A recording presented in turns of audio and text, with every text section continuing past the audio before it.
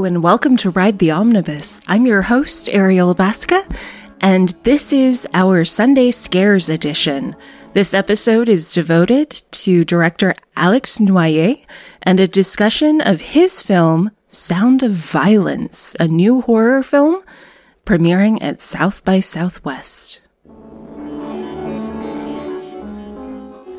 And because of my particular interest in horror and disability and where the two meet, I'm fascinated by your film, and I was so excited to be able to talk to you. So thank you. Thank you. And I mean, our interaction on Clubhouse the other day was wonderful, and I really appreciate all you said. I hope the film delivered. Oh, absolutely. And what I love about this film, first of all, not only does it redefine the phrase killer beats, but it also is a girl who experiences trauma and then she looks for healing through art, but art that happens to also kill other people. And so much of this film is about the killer's creative process. So I have to ask you, do you see the creation of art as ultimately a destructive act? I do. And it's funny because creating, I mean, my father's a painter. And I also got to hang out with all sorts of artists throughout my life. I got to work with many of them. I started by making documentary about art. And whether it is a painter who breaks the white canvas to create something, or the inherent violence of music, and we talk about beats, and beats are violent instruments, I do think that there's a destructive nature. Now, obviously, destructive, and I don't mean to be philosophical about it, but destruction is not necessarily the disappearance of something, but rather the changing its shape into something different and taking its pieces apart to create potentially something that resembles a whole different outcome. And for me, passion is destructive. And passion is destructive. And this is why, you know, in olden days, they were shunning passion, whether it was, they were talking about magic, they were talking about sexual identity, they were talking about all those things. And that was frowned upon. And today we celebrate it, and it's amazing. And today we can tell a story like this one and embrace this process of change in storytelling. And one of the things that for me was so amazing about this film is that you don't shy away from taking the killer's point of view. You don't shy away from the fact that you have a killer who is a woman, who is Black, who is disabled, who is marginalized in so many different ways. But I wondered, what was your way into the world of Alexis, the killer with the hearing disabilities, sensitivities, synesthesia, homicidal tendencies, all of this? How did you break into her world? So from her identity, the way I, wrote the story, I kind of followed my trail of thought and the images I saw in my head, first and foremost. But then when you're writing a story about somebody who has those traits that you're not sharing, the only way to write this is with an open mind and write everything as a question. So I'm writing every part of this story, not telling the audience what I perceive, but asking how, and how. This is why it was so important for me to do research to address, for example, hearing loss. Hearing loss is it's not the same thing as deafness. It's not the same thing. It's different. And we consulted to make sure that we knew that we knew what that meant. A child who had lost her hearing in an accident would not behave the same way as a child who was born deaf. And in fact, we cannot say that Alexis is deaf because that's not the same thing. Mm-hmm. And so we learned.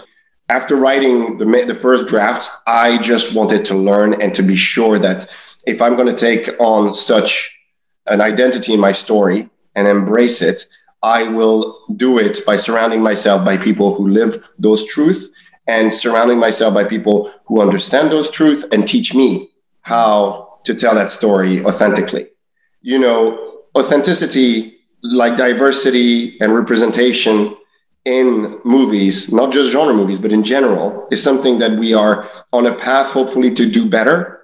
Mm-hmm. But it's still something that needs to be done, hopefully with humility and understanding, and by also not hesitating to go and ask those questions. Because I can't make assumptions about those things. Yeah, I could make an assumption and get it right, but if I get it wrong, then my whole story falls apart because it's not a truth. It's not authentic. I can follow the artistic journey because, as I said, I come from generations of artists, and I hang out with artists, and I've been in that world, and arguably I'm an artist. But that's my truth. Now, all the other part of that character, being black, being gay, being all that, I'm not the one who's going to make the assumptions about what it's like. Mm-hmm. And so I'm very conscious that my script was not finished till we performed it, until we edited it, until I spent the time when we shot the family scene, for example. We had a consultant on scene to make sure that everything was accurate. Okay, what young Alexis would be speaking and signing. But not signing fluently. It would have to be, and it would have to match the same way as her mother would not have had the long experience of having to cope with it. So the same way. So those imperfections were intentional. I have to tell you, that specific scene, the second I saw that scene and how the sight lines played within that scene and how accurate they were to the way that, I would have understood the hearing to have occurred within that family unit. I know not everybody who watches this film will appreciate that, but to me, as part of the hard of hearing community, that was stunning representation, and that immediately made me feel very seen. I love that in a year where we have fantastic representation of equal representation of serial killers, we've also got a Best Picture nomination about a heavy metal drummer who's also losing his hearing. And it's wonderful to see these two films kind of juxtaposed together.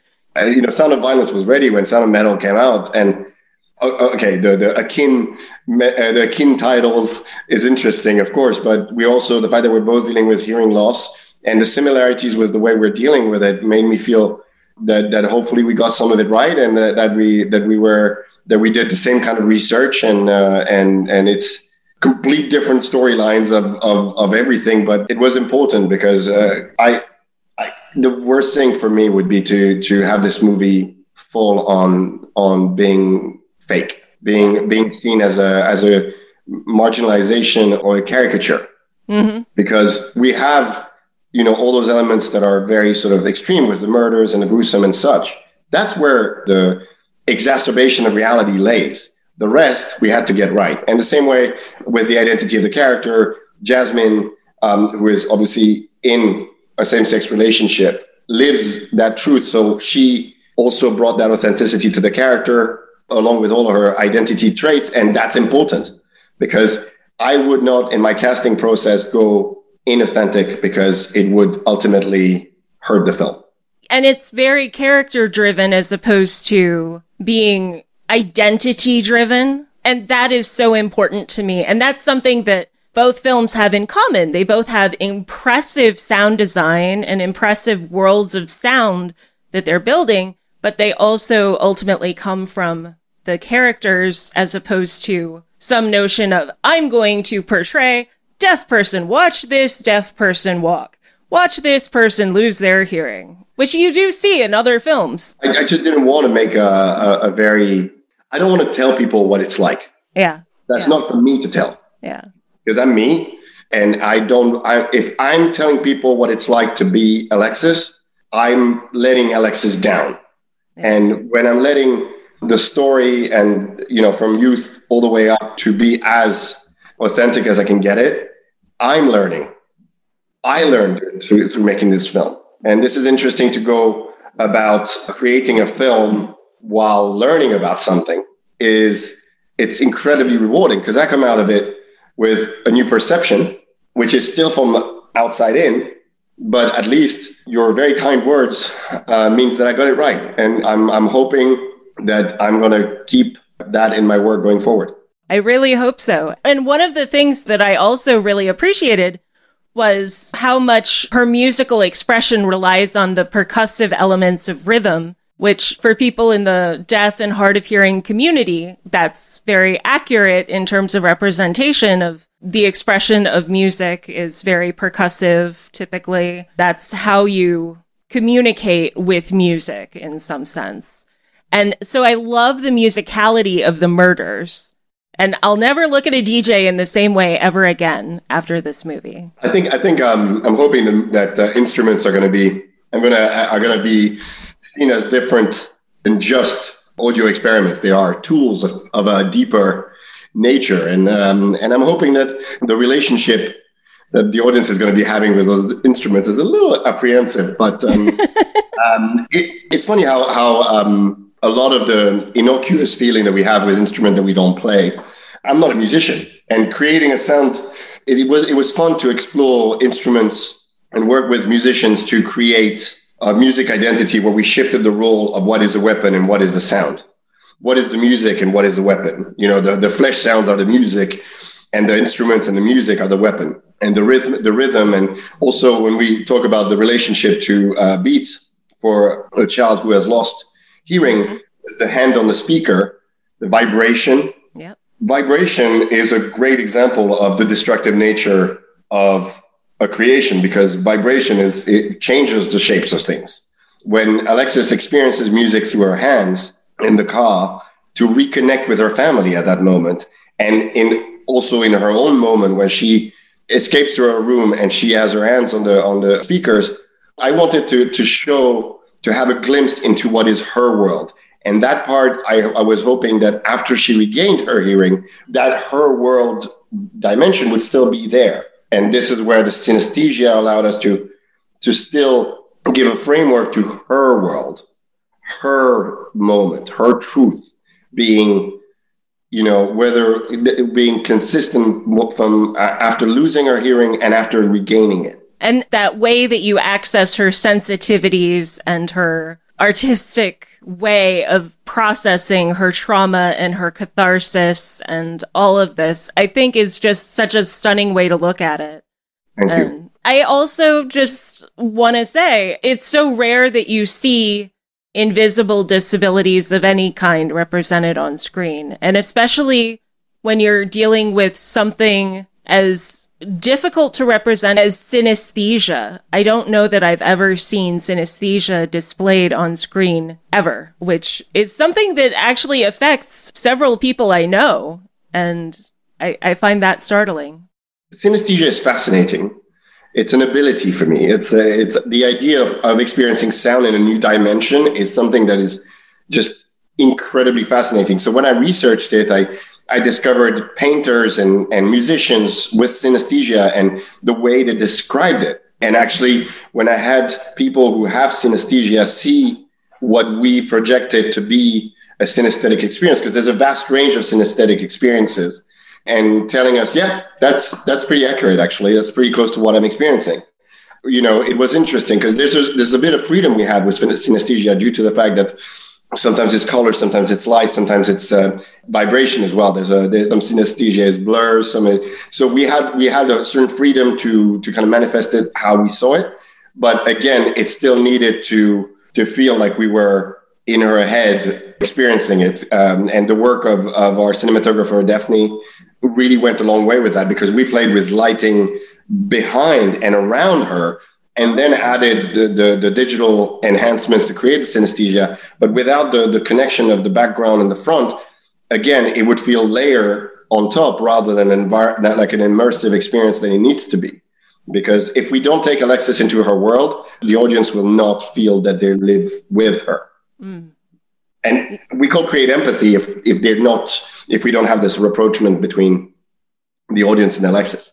Yeah. And it's such a beautiful palette that you're using to create that. And the way that you envision sound within that too, and within the computer program as well. Like, I saw the same graphical representations that I thought were really fascinating. But I do want to ask you, as just kind of a final quick question, I need to know what your recommendations are for killer beats that were the playlist to end all playlists that you put with this movie. Or did you have a playlist in your head as you were working through this movie? We did. We went from Massive Attack, Heligoland to Aphex Twin, Prodigy. We went a lot in trip hop.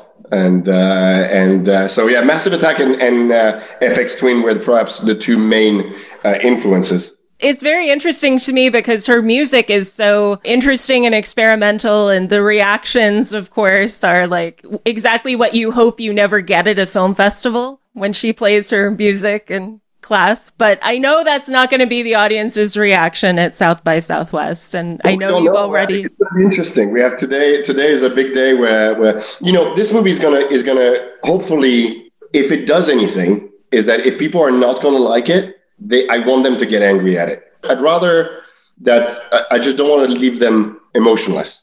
I'm hoping that most people are going to be inspired by it. I'm hoping that most people are going to really enjoy their artistic journey and stay with Alexis. I know the end is going to divide a lot of people. I can tell you that, for example, when I spoke to James the first time and we were bouncing ideas, he said to me that he was mad at me for the ending. And it was interesting because I hope that we're going to have reactions like that. And now overall, I hope everybody loves the movie and are inspired by it. And as I said, I'm the father of two daughters and they're too young right now to watch it. But when they watch it later, I hope they feel empowered, not to become killers, but to be empowered to follow their truth and be creators and to follow their creative drive. But with that, there can be a part of rejection inherent to the creative drive. And I'm okay with it. If somebody's passionately against this movie and has a visceral reaction, I'll take it too. Again, hoping majority doesn't, but I'll accept rejection too. I just don't want to leave people emotionless, and I think the end is gonna hopefully galvanize emotion as far as I can. I think it definitely will push emotion as far as you possibly can. I think you've done a good job of that, and I don't think you're going to see very many listless theater goers in their seats at the end of this film. So. That would be that's like, isn't it the worst thing in the world to have any form of art, a painting, a piece of music, or a movie, leaving you? That is literally the worst thing, because even if something is terrible, it is inspiring me to think, oh, I can definitely do better than this. Yeah. No matter what, it is somehow making me think critically about what I can do in some sense to fix it. But if it's just bland, and artists thrive on human reactions for good reason. Yeah. I want to thank you so much for this wonderful interview. I really appreciate it, Alex, and I'll see you around on Clubhouse. Absolutely. Thank you for taking the time. Thank you for your wonderful question, and I can't wait to interact again on Clubhouse. Take care. Thank you for listening, and thank you for taking a moment right now to reflect with me on the history of the land you are listening on now. Whether you are stuck in traffic or sitting in your office chair, take the time to look up whose traditional lands you are on now and what treaties govern those territories. I record this podcast on the site of land stolen from the Manahoac people. I am grateful to work on this land, and I acknowledge that we need to protect and honor the history of the indigenous people from other tribal nations that have made innumerable contributions around the world. I share this in the hope that my listeners may join me in honoring our past, present, and future. Without this land, this earth, and each other, we are nothing. Before I go, please take 30 seconds now to leave us a 5-star review by clicking on Support the Show in the show notes. We don't want your money, we want your words. A simple RTO rocks my socks expands our reach and helps us keep bringing you great content. And connect with us on Instagram and Twitter, where we are at Omnibus Ride. You can also visit our website, omnibusride.com, where you can go to dive deeper into our content and learn more about the show. A special thank you to our amazing editor, William Dass. We truly couldn't do what we do without him or Danielle. Be well, be safe, and keep in touch.